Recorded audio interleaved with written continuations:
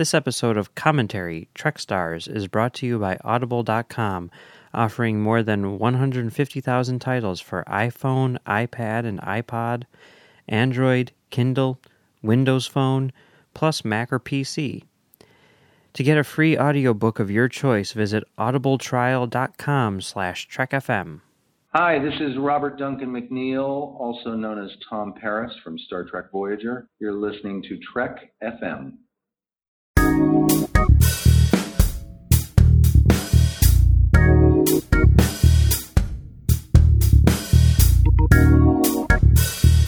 Hello and welcome to Season 4, Episode 2 of Commentary, Trek Stars, a show which deals with the work of Star Trek creators outside of Star Trek. Luckily, we were able to send Data and Worf over to the Borg ship and grab Max and get him back just in time for the second episode of Season 4. So he's back down on Earth with us, recovering, drinking some wine with like a bandage on his forehead and stuff. I feel like I missed some exposition. You did, unless you listened to last week's episode. All right. So Max is back, and today we are also joined by Phillip of Earl Grey. How's it going, Phillip? Going very well. Glad to be here to talk things next generation-y. Yeah, we're glad to have you. And we just had you on a couple weeks ago when we were doing our Mount Rushmore of Star Trek episode. And we have a Mount Rushmore from someone else, and I figured I could read that and see what you guys think. Here is his 4 picks. Who's he? It's an unknown figure. It Voldemort. will be revealed. All will be revealed soon. This always turns out to be Khan. Yep. Yes. Gene Roddenberry, Gene Kuhn, Nick Meyer, and Michael Piller. Nick Meyer, for the record, was the person who I was shocked no one had said, not Robin Leffler, believe it or not, but regardless. He continues, It pains me not to have Harve Bennett in that list, since he found Nick and set him on course amid the 80s landscape. I just couldn't bear to put it in any actors, even Leonard. They already have enough monuments and parks named for them. And the person who came up with that list was Larry Nemecek, who is the subject of today's episode, as well as last week's and next week's and the week after. Next week's episode will be about that list. Yes. We're going to have to add another part. The Works of Larry Nemecek, Part 4. We're gonna His list. throw heterogeneity out the window and just be a thing about itself. Yeah. Which is always good. Yeah. Now, Larry is, of course, the writer of Star Trek Voyager episode Prophecy, which we talked about last week with Charlene, and he's also the writer of our first work of his in the publishing world, at least the book publishing world, and that's Star Trek: The Next Generation Companion. So that's why we have Phillip on here, of course, being the resident TNG expert. He's one of the hosts of the Trek FM show. We Like the D. I just drink which a lot of I'm tea. going to keep calling it until they either change the name or admit that it's a better name than their actual name. You can't One forget day. the E. You can't forget the E. No, I can. Max, not a huge fan of the Next Gen movies, but what can you do? Make them better, I'm guessing. That's just my first guess. All right. So, for those people who don't know, the Star Trek: The Next Generation Companion is essentially an episode guide for Star Trek: The Next Generation. It originally came out after Season 5, and it had plot synopses as well as background info, behind-the-scenes info and everything on all the episodes for the first 5 seasons, and it was later expanded as the series expanded twice until, now there is a final... I won't call it definitive version because I don't think that Larry would consider it to be a definitive version. It's a continuing mission. It is. It's a continuing mission. It is it is a version which goes from the beginning of the series to the end. Let's put it that way. I know that's also available on Kindle, and I think that version might be slightly different. We'll have to ask Larry when he's The on. important thing is that the original version didn't have all of the episodes of the show because they didn't all exist yet. Exactly. And then when they all did exist, there was another version. Mm-hmm. And then when there were movies, there was another version. Essentially, I think, for each one. I don't think so. I think there was only 3. There's only 3? I think there was one after Season 5, one after Generations, and then one after Nemesis. Oh, there's one after Generations. That's when the first all episodes one comes in? Right. I think Okay, so. yeah, that makes sense. Yeah. I didn't get it until like I could get all of the episodes. Right. So I got it All the somewhere episodes. between Generations and Nemesis. Okay. All right. Because I don't think mine doesn't have Nemesis. Well, that was going to be my Well, that's next. fine. Actually, I ripped that one out of mine, so it doesn't have Nemesis either. So That's smart. That's smart braining. No, but I mean, to be fair, whether We don't have to be fair. whether or not you like Nemesis, which I personally do like Nemesis, but whether or not you like Nemesis, I was just reading today, Larry's stuff in the book on Nemesis, because that to me was some of the most interesting stuff in the book. Because There's no question that there could be some really interesting stuff. I mean, the making of Apocalypse Now was a horrifying nightmare. yeah, And the documentary about it is almost as good as the movie. mm-hmm. And that's fantastic. But if the movie in question is Nemesis, I'm not going to watch that making of. Really, Maybe more than once. I was going to say I would kill to see the making of Nemesis, a tell-all Hearts of Darkness style 2 making hours, of Nemesis. 2 hours of making Nemesis. Oh my god! you just Oh, see LeVar Burton like crunched out into the fetal position, yelling at Stuart Bard. Mm-hmm. See, that's Call me interesting by because my if name. the Call I me by my immediately name. went to like Patrick Stewart with like the sponge and dripping water down his head, saying the He's like- horror. He's like, I swallowed a bug, but in like his perfect British accent, Yes. which I didn't do at all. You said, Yeah. that sounded like him doing an American accent. Actually, that was pretty good. So, the Next Generation Companion.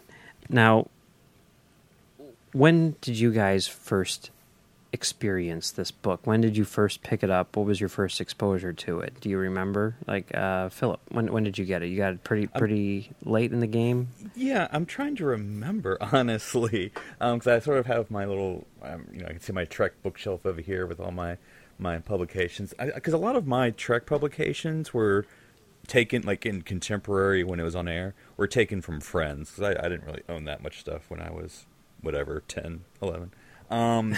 So, yeah, so like the technical manual, someone had that, and I borrowed theirs, and then eventually when I grew older with ways to earn money, I bought my own, which is like the same age as that one. So with the companion, I don't know. So I'm going to just throw out a guess and be like within the past, which actually Nemesis is really not per se that old, but I'll say within the past 4 or 5 years, maybe 5 or 6 years, was when I got it.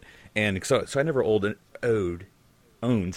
any of the older ones, so I don't even know what they look like, what the fifth season or the Generations cover even looks like. So I just have my latest and greatest. My only problem, if I were on Literary Tricks and we're judging the book by the cover, my complaint would be that Worf is not wearing his sash. So that is kind of an annoying thing. But other than that, That's true. I believe this is a Nemesis picture. On here. exactly. But, the first book it had a royal blue cover.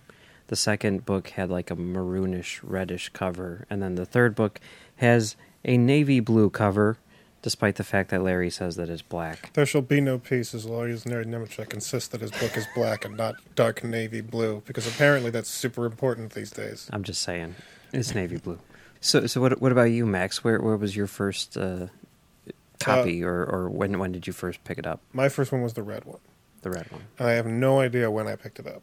It was one of the many, many, many books that I would buy at Borders because I have a problem with buying books. I buy a lot of things, and I end up reading like a good half of them. Yeah, that's the way it works. But like when I buy a giant book like the Next Generation Companion or the Deep Space Nine Companion, like it ends up sitting on a table for like a year, before I read anything of it. So do you light candles around it each night, or how do you deal with it? I don't do it every night, only on the Sabbath. Okay. But it's like it ends up sort of like lingering around while I, like peek in at it here and there. Like if I'm watching an episode of Next Generation out of the blue, I will look in there and go like, huh, that does explain why that guy looks stupid in that costume. Because it is ridiculous. That's good to know that they weren't intending for it to look that stupid. Like, that kind of thing I would do. And then eventually I ended up reading the entirety of it. But it wasn't even my copy that I read. It was the copy that Mike had at work. Yeah. Now, for me, I guess I beat all of you in the sense that I had it first and I had all 3 copies. My first copy, I feel kind of bad about. There was a guy, let's call him James. I won't use his last name. You killed the guy. That's where this story's going. Not James Kirk, definitely not.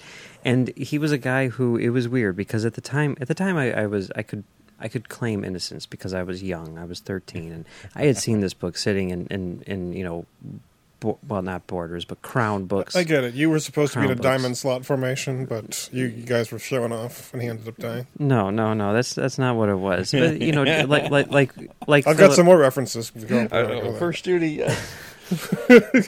like Philip was saying, I was also young, and I did not have money to spend on books like this, even though I probably wanted this book more than any other book. And I was at a garage sale one day at James's house, coincidentally, and he had a bunch of books which looked brand new, which I thought was kind of strange. Didn't put 2 and 2 together, with the fact that he worked at a Crown Books in the area, but whatever.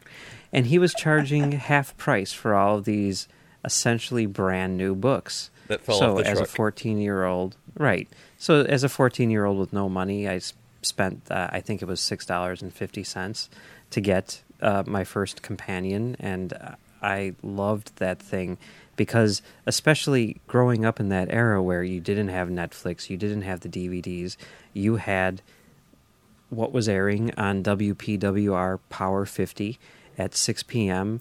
Mondays through Fridays. Don't say the name. It's true, though. And VHS tapes, they were still around, right? Okay, yeah, but I wasn't, buying the VHS tapes, and our Blockbuster didn't have that many, so I was completely reliant on the reruns or the VHS tapes that I recorded. My first copy of The Next Generation Companion was carved in stone on the side of a mountain that I lived under. Mine was in frozen carbonite, but that was another thing. So. It's good too. But I loved that book because it basically guided me through that series. I could tell what episodes fit into where and what episode was going to be on tomorrow, and hilarious. it was great. I mean, but it was great, and I mean, I have you didn't time in my hands. People don't take that stuff into account anymore. But even something as simple as an episode guide was really hard to come by. Now there's a million places on the internet where you can find it in seconds. The funny thing is the joke with the candles and the prayers, like that works for your story. It's actually true. That's what happened. I had like a worshipped Spock's this robe. book.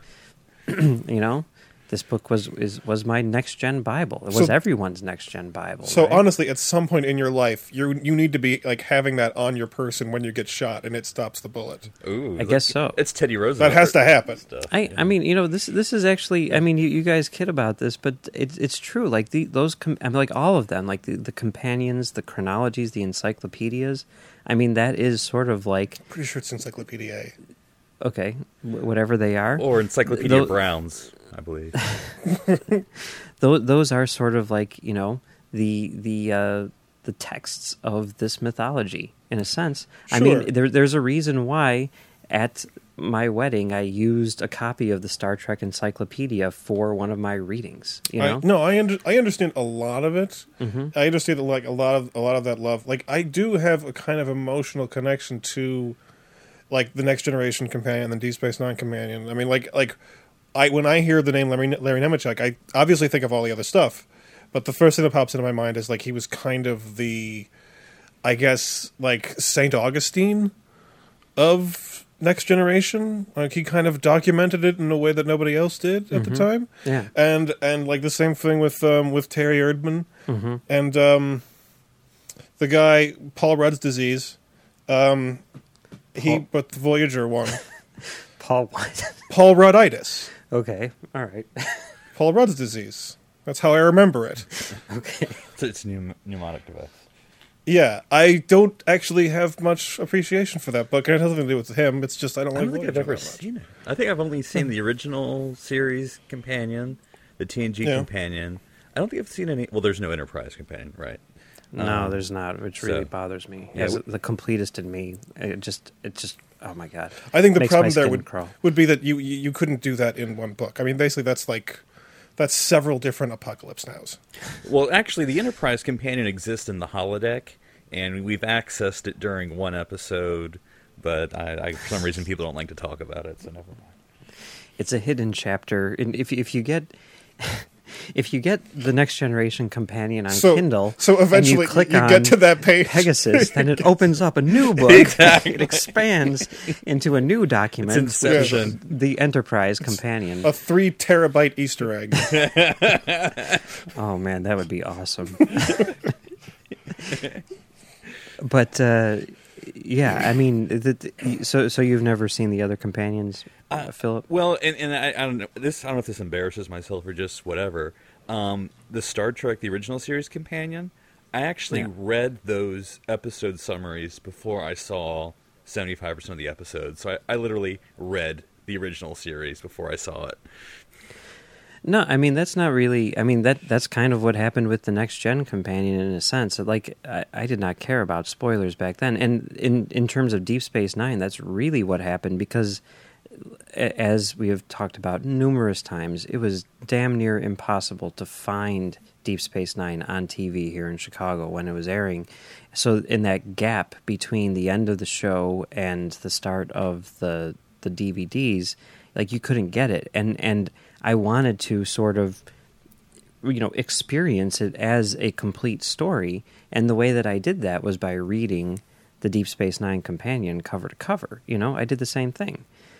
I mean, that's not embarrassing. That's just, I don't think that's strange at all because that's sort of the normal thing. I mean, like when I was a kid, there were a lot of things, not just Star Trek, like a lot of things that I experienced in book form before anything else. Yeah. And I know that, like, for a big chunk of Doctor Who fans, that's basically the only way you have to experience a lot of the show. Yeah. Well, yeah. Not just because, like, it wasn't airing, but some of the ones, the ones that didn't exist, obviously, but the ones that you didn't see.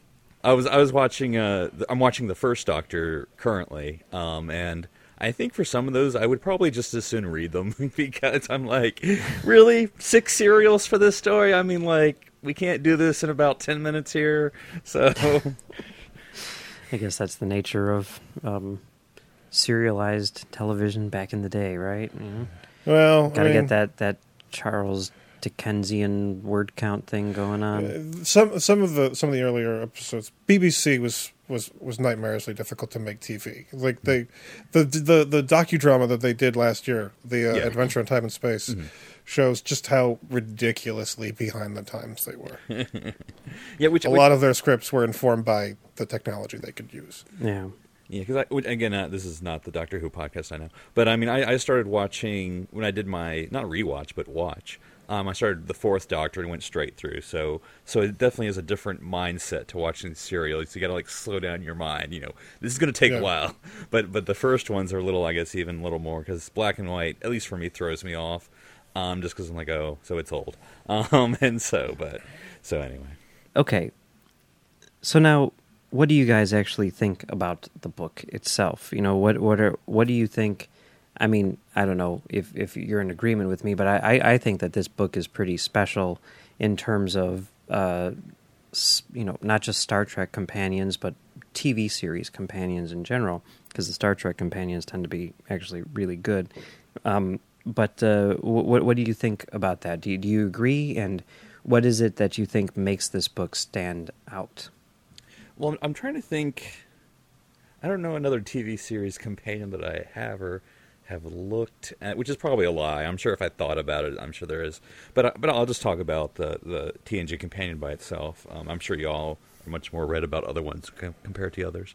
I mean, and since we want Larry on our show, let me talk about how terrible it is. No, I'm kidding. It really is great. No, because the way I'm doing it now, because I'm actually doing a TNG rewatch, which when you do a podcast about a show, it's probably good to watch it again. And so basically, the way I started was I have 2 books. Anytime I'm watching a TNG episode, I just do one at a time. Like I'll watch 1 episode per day. That's it.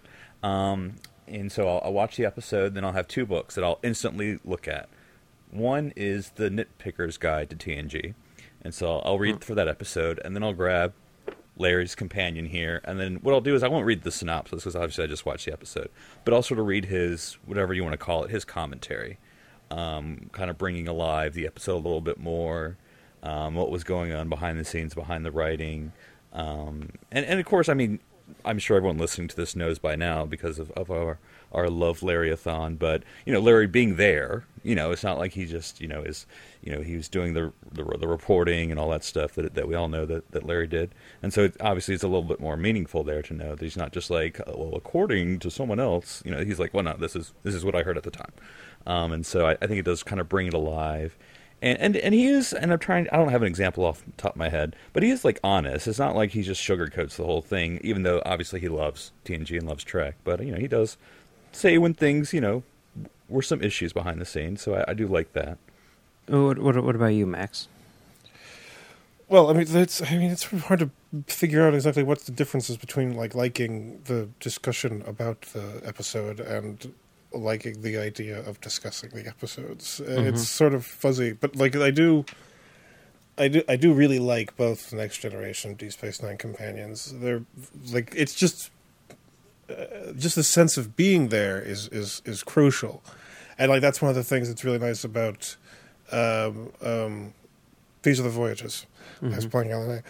It's the sense of being there, the sense of like putting you into the time and space of the creation of this thing that I really respond to, because when you spend a few years watching a show and you sort of like get very comfortable with the environment and you don't really think about the alternatives that it didn't go down, and seeing the actual creation of it like from that point in time is really helpful in understanding why they made the choices that they made, because in retrospect it can get kind of weird. Like every once in a while it occurs to me, Ensign Ro makes no sense.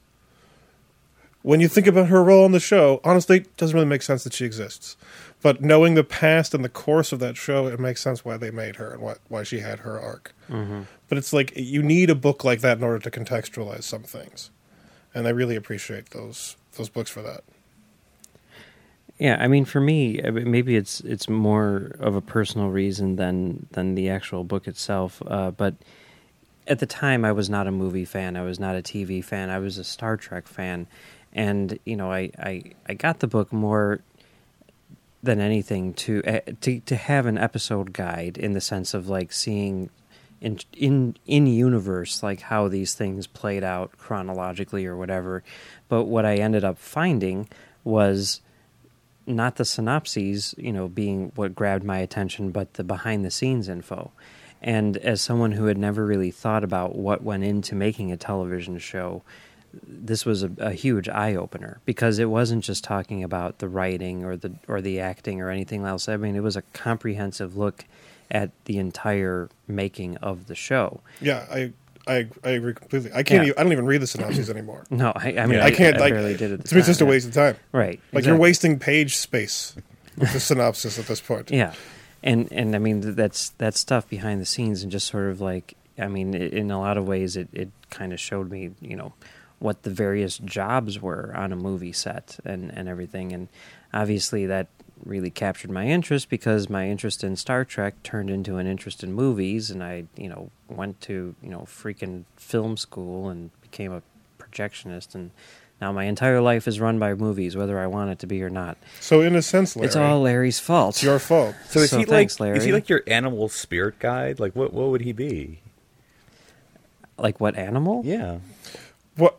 Wait, what's the question? Are we saying that Larry is an animal? Because that would mean that your animal spirit guide is Larry Nemecek. Yeah, that's what I'm saying. I think that's accurate. Okay. Yeah, I think that's accurate. He's my animal spirit guide. Okay.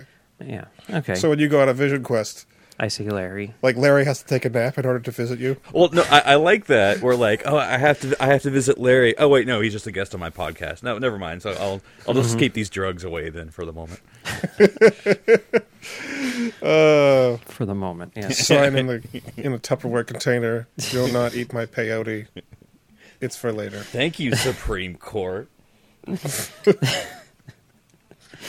So yeah, I mean that's kind of what the book means to me, and I guess that in a lot of ways is also kind of leads into my next question, and for me personally, how this book has changed pre-internet and post-internet. Now that there is an internet, is this post-internet? We're post-internet. We don't have an internet anymore. Pre-internet, post. Like in those internet days. Yeah. The main reason why, at work, and, we've said this before too, but Max and I worked together for, like the better part of a decade, and we had a bookshelf, and we kept all of the Star Trek companions on that bookshelf. And the main reason was because we didn't have smartphones, and we needed to have, easy access to whatever Star Trek information we needed, because why do we need to have that access? Because you never know. It might come in handy when you're assembling a movie or something.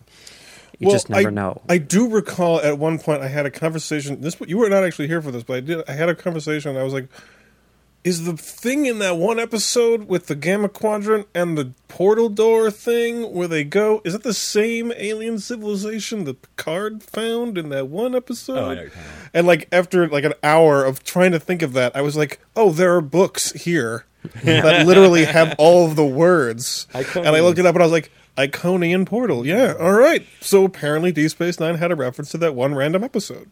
It was shocking how often those books came in handy. Yes, it was actually every time it happened. It was like, it's weird that we're doing this again. Yeah, but now, in total honesty, if I were a kid now, I probably wouldn't buy the book, because the reason why I bought the book was for the episode guide, portion of it. But now it's like I read these books, all the time, because I was just reading it today, because all of the information that was in there that I didn't care about is the stuff that makes it really great. I don't know. I think that when you're a kid, that's one thing, but by the time I was buying my own books, going into bookstores with my own money to buy things, I was not interested in synopses. Oh no, of course not. When I have a lot of these companion books, and when I got the X-Files companions and such, I just skipped the synopses entirely, and got infuriated with them. And every time they departed away from the text of the episode and went further away from it, I got more interested. Yeah, sure. Yeah, that makes sense. Yeah, because I know when I'm... And it's just a matter of preference. I know generations or whatever and preference, but I know when I'm doing a show for Earl Grey, and we're talking about pick your top 3 from season 4, or pick one, whatever. I'm sure I could just wiki it or memory alpha it if we can verb that. But what I'll just do is just flip to the back of the companion here and be like, okay, all right, here's the list of the episodes, here's a list of the seasons, and just do it that way. It's just quicker than having to do all the squinting on my smartphone or doing the laptop. You have to look those things up? You don't just have that in your head right now? Well, there's a lot of Trek. And then I have to fit some Doctor Who in there, and then there's also who was president in 1958. So, yeah, I do. I have to look it up. It's strange because, it was Eisenhower. It was Eisenhower. Good job. I know that I'm on the original series show, and I know that I'm on record saying that Deep Space Nine is the best of all the series, but go ahead. But undoubtedly, the series which I know the most about and the most comfortable talking about, honestly, is Next Generation, and I think a big reason for that. There's 2 reasons. One, because the first time I saw it was in reruns when it was airing nightly, so I saw it all in a very compressed period of time. But 2, because I had the Next Gen companion, and I had that to go along with it. And there's no show ever that has been made that I know more about than Next Generation, and that's in no small part to thanks to Larry. So, Well, and I think the beginning of the companion kind of has, sort of the obligatory, this is how the next generation began. But it's not like, and the way I say that makes it sound like I'm dismissive, but not, because of course you have to do it. It's a next generation book, blah blah. This is how it started. But it is good info, which I guess you could look it up. But I mean, it's not as maybe expansive as you can find in some other Trek books. But I mean, it goes into the this is who the people were. Here's the memos. These are the concepts. These are the actors. I mean, you even get like the all of the TNG actors. Pictures. What's the word I'm looking for? They're actually like their headshots. Headshots. Thank you. I don't know why I blanked on that. All their headshots, which is very amusing because this would have been like 1985, headshots. But it is pretty good there. So if you're trying to remember, like, hey, what Leslie Crusher and that Geordi was going to be running the school for the kids and stuff like that, you'll find that all in that beginning there. Which would have been really good, considering his background on Reading Rainbow. Butterfly in the sky. Because it's actually LeVar Burton teaching the class? I guess so, right? Well, you don't have to take our word for it. Yeah, just read the book. Considering how much you hate Geordi LaForge, would you think he would make a good teacher? Kid's like, I need to use the bathroom. He's like, no, you need to go into the Jeffries tube and die because of radiation. Yeah. All right. Well, do you guys have any final thoughts on either the companion or Larry? Well, Max, you can save your final thoughts on Larry for later on. But Philip, any final thoughts on the companion and Larry in general? Yeah. Well, I mean, for one thing, this is one of those cool things of I've had this on my bookshelf for, like I said, years. And then, of course, when I actually get involved here on Trek FM, I'm like, oh, I'm actually talking to Larry, the guy who wrote this. Is pretty cool. My little, it's kind of, so that's been kind of a cool thing to be able to interact with him on the different shows, and then on Twitter and everything else. And so, like, he secretly doesn't know every time he replies to me on Twitter, I let out a little fan squeal on the other end. And I play it cool though. I play it cool, guys. No, I'm the same exact way, but I don't play it cool. By little fan squeal, you mean that sound Chekhov made in the But I mean, when I'm writing, like, say, when I'm writing articles here for Trek FM, and I will use a lot of Memory Alpha for a lot of this stuff, because it is helpful to use the wiki setup. So I'm like, all right, I need to know everything about, Data or Geordi or whatever, and so it helps to have that. Oh, click on that, leads me to that, and so in the internet age, Memory Alpha does have its uses. But when it comes to books and the companion, I mean, I think these are as helpful too, because I'll generally know, okay, the episode, I can just flip to it, I don't have to do all this other stuff. And then again, like, there's the different references in the back, which I know this sounds silly, but it's very true. Indexes have their uses, even in the 21st century, and because they also have it by writer and by everything else, and by season. And also, there's not that many Star Trek books, like publications.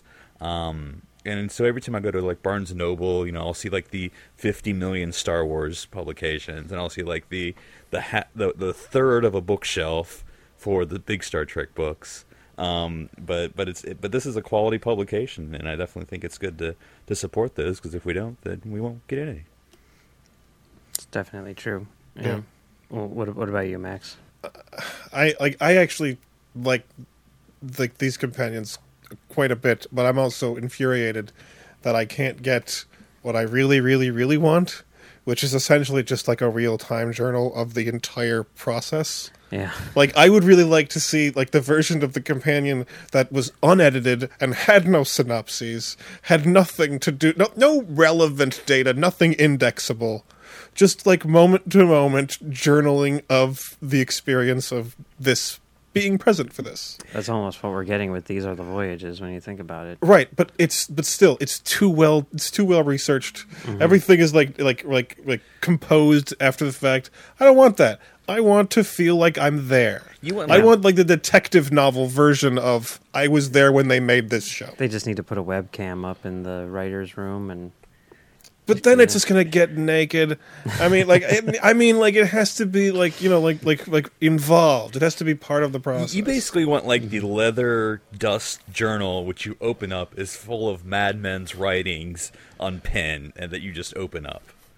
Mm-hmm. Well, I mean, aren't we all looking for that all the time? Anytime we buy a book, isn't that what we're kind of looking for? To like be taken to some place that we can't get otherwise? Larry is a madman in a starship. Yeah.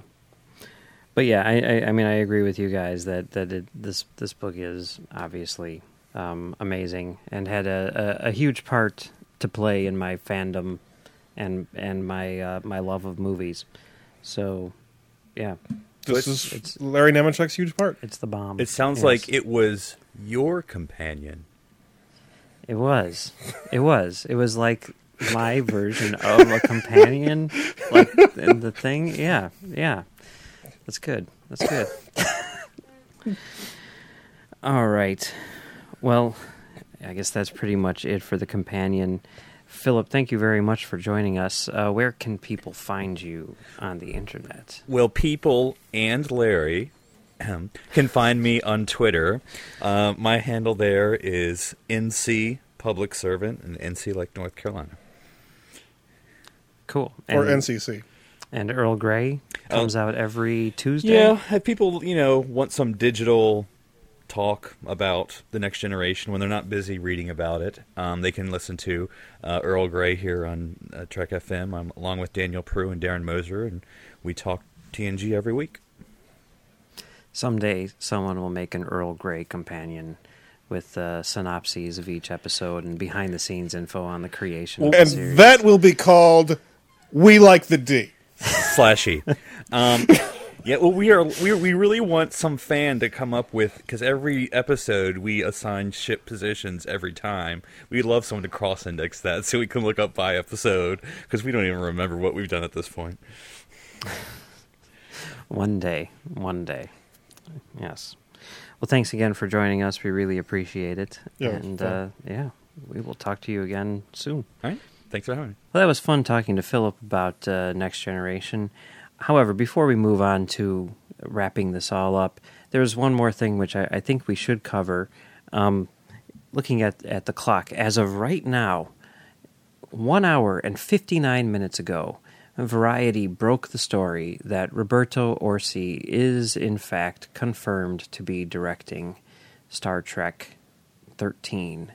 So I just figured, since he is, the new, essentially, creator, runner, thing, guy, the new driving force behind the Star Trek franchise, we should make note of that and maybe talk about what our thoughts are, because there are a lot of opinions out there, and they're all rather violent. It's kind of scary. But about Roberto Orci? Yeah. How do you feel about Star Trek 13, the 50th anniversary adventure of the franchise, being handed to a first-time filmmaker, someone who hasn't even directed an episode of television, but who has written the last two Star Trek adventures and is co-writing this one as well? Not much. Mm-hmm. I'm not really expecting all that much, though. Okay. I'm very disappointed with the way that the movies have been. Yeah. And it's not just Star Trek, it's a lot of things. Mm-hmm. I think that we're in a very stupid time for most movies. Okay. So I don't find it particularly shocking that they're making what I consider to be a rather weird and possibly bad decision. But I don't see it being worse. Yeah, I mean, to me, there's a lot of people out there who are like, oh man, I hated the last two Star Trek movies.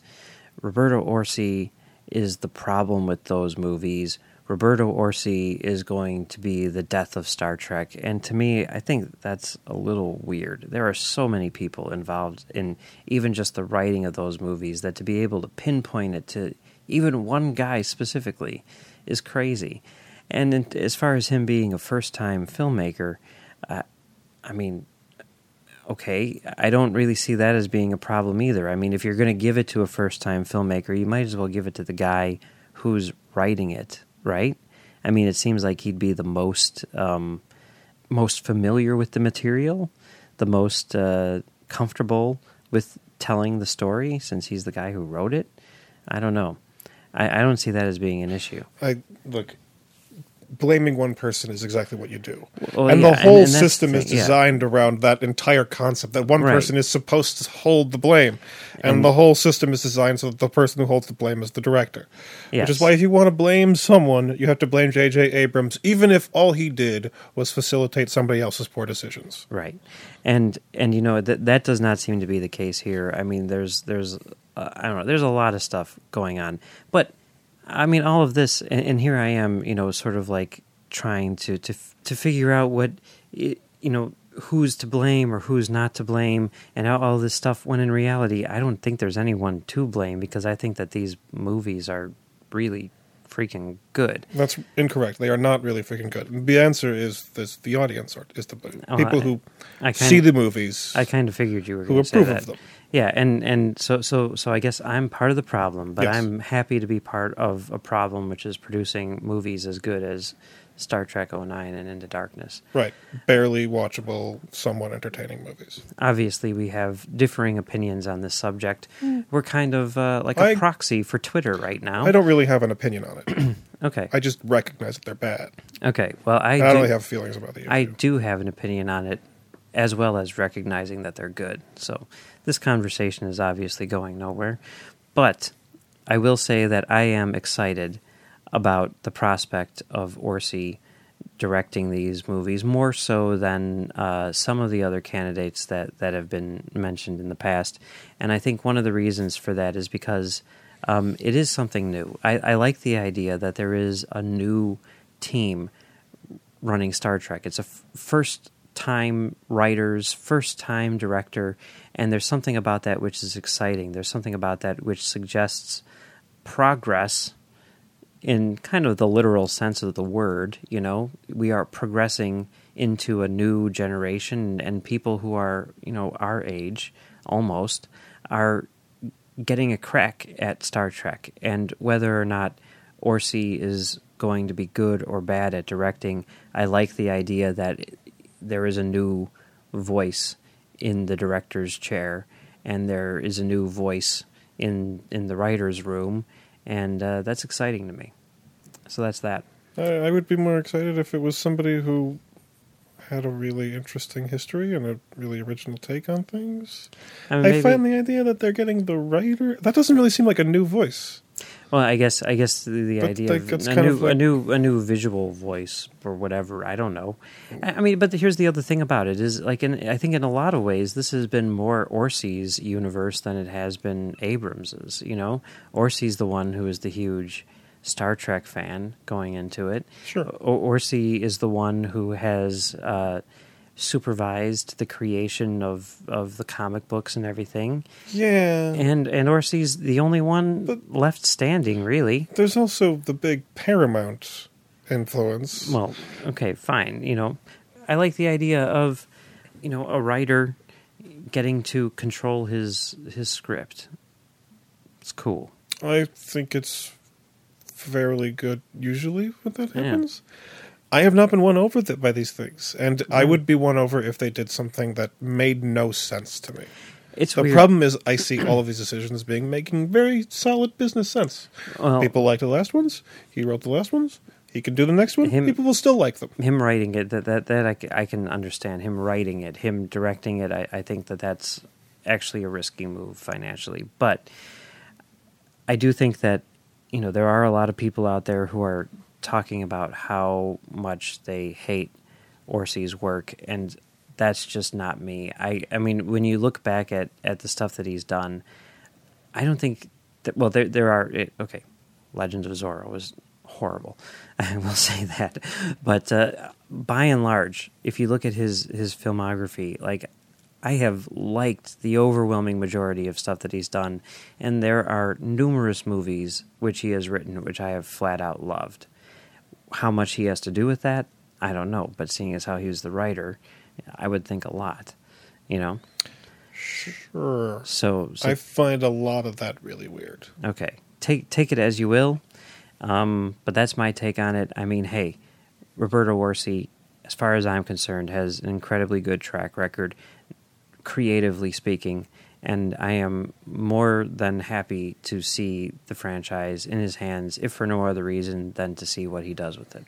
Yeah, my only problem is that all of his track record is sort of expected. They're not radically weird things. He's not bringing something totally bizarre to the table, like who he actually is. If he brought that to the table, I might be more interested. Mm-hmm. Which is cool because there are a lot of people who are protesting this. I think basically just because they don't like who he is. Yeah. And that I think is kind of weird too. But to me, I mean, that's like the entire problem is it's totally inverted. Like the interesting thing about him is not what he's doing, and they're hiring for the thing that's not that interesting. But here's the other thing, and I read this article about the Kurtzman-Orci breakup, as people are calling it, although I don't think that that's really an accurate description of what happened. But they're on a break. Yeah, they're on a break. They're taking time for themselves. That was a joke. It was a conscious uncoupling, as they say.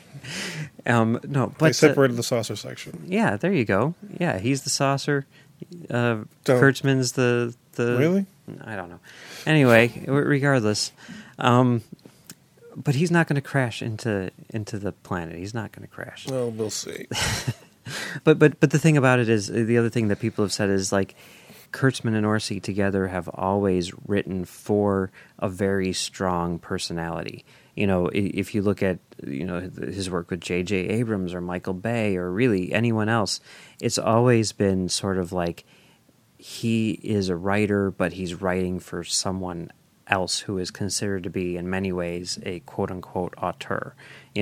Now, finally, what we're getting to see with both of these guys is they are writing for themselves, and maybe a lot of those weird ideas that he brings to the table from a personal standpoint will shine through, and we'll get something which is really cool. I think it was Devin Faraci on Badass Digest who was talking about this, and that's interesting. I think that is bizarrely optimistic, and I think that you need to exclude the entire studio system from the equation in order for that hypothesis to make sense. I think the guy who wrote the article is not at all convinced that that's going to happen, but he said, hey, at least it might. You never know. You need to exclude the entire studio system in order for that to even remotely work. Maybe, but I think it could be interesting, and I'm very, very excited to see what happens.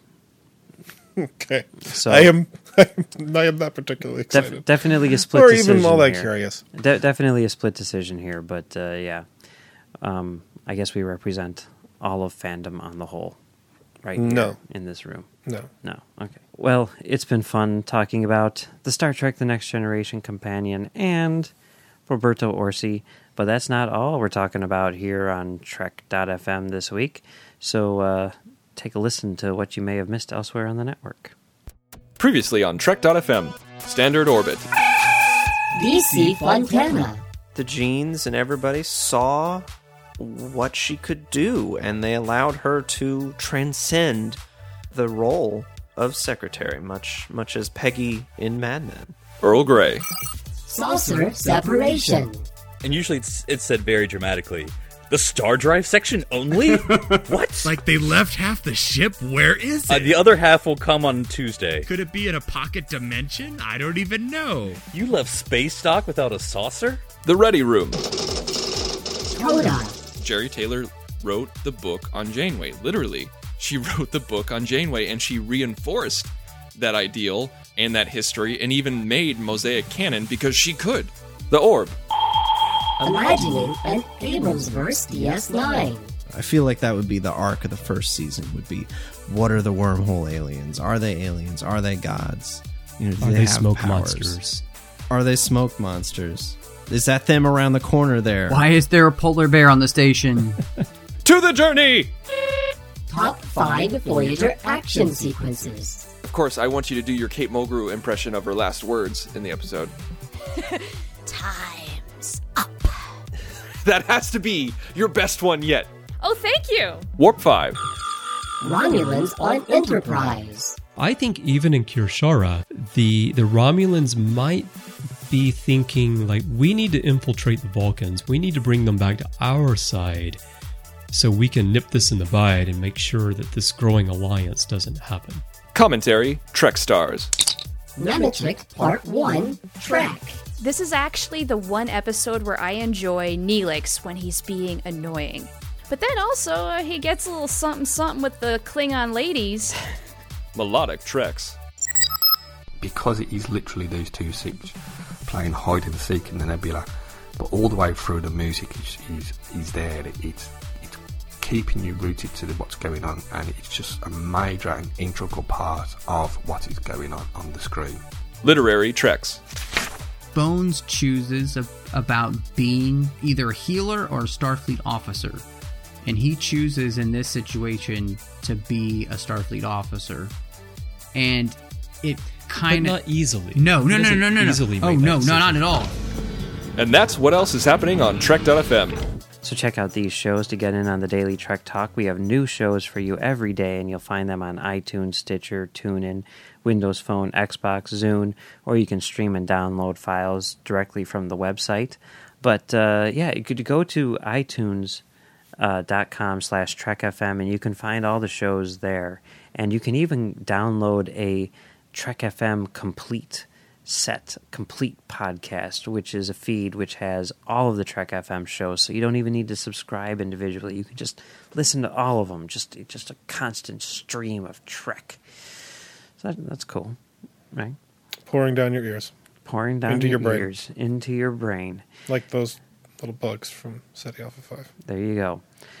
Now, in Star Trek The Next Generation Companion, there's obviously a lot of background info on all the episodes, but one of the episodes which has a ton of background info in it is Relics. Yesterday's... Oh, yeah, not that one.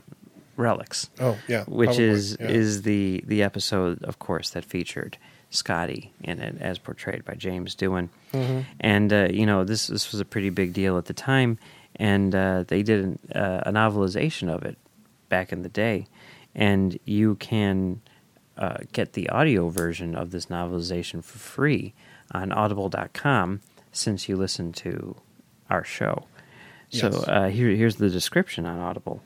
The USS Enterprise discovers the wreckage of a starship upon the monstrous surface of a Dyson sphere, an artificially constructed habitat built around a star and preserved in a weak transporter pattern by Starfleet engineering legend Montgomery Scotty Scott. Mr. Scott boards the Enterprise to find himself lost in a world that he barely recognizes, a world that has passed him by. This novelization was by Michael Jan Friedman, who wrote a lot of comic books that I read back in the day, and it's narrated by James Doohan and LeVar Burton, so you can hear their chemistry, or it's more like you and me, I think, than maybe that is chemistry, but there is sort of a battle back and forth between the old engineer and the new, and that's something that you can hear right here on audible.com for free. Audible is a great way for you to read all of the books you've always wanted to read but never thought you'd have the time for. Audible is the premier source of audiobooks with more than 150,000 titles to choose from. And new titles coming every week, from classics to current bestsellers. Audible has something for everyone. As a Trek FM listener, you can get a free audiobook of your choice along with a 30-day trial to see just how great Audible is. So give it a try today. Catch up on all those classic books you've yet to read, or the latest novel from your favorite author as well. Just go to audibletrial.com/TrekFM and sign up today. Again, that's audibletrial.com/TrekFM, and we thank you and Audible for supporting Commentary, Trek Stars, and Trek.fm. As always, you can find us right here on Trek.fm where we do this show, and you can also find me on Trek.fm doing Standard Orbit with Drew, and you can find both of us on Commentary, TrackStars.com where we do Commentary, Track Stars Off Topic with our friend Brandon, and you can find us on Twitter at ComTrackStars or email us at comtrackstars@gmail.com. And that's it for the Star Trek The Next Generation Companion. We've got one more book in our Larry Nemecek series, and we'll be covering that next week. Stellar Cartography. So if you haven't checked out that book yet, be sure to take a look at it. It's very, very cool. And we will be talking about it next week, right here on Trek.fm.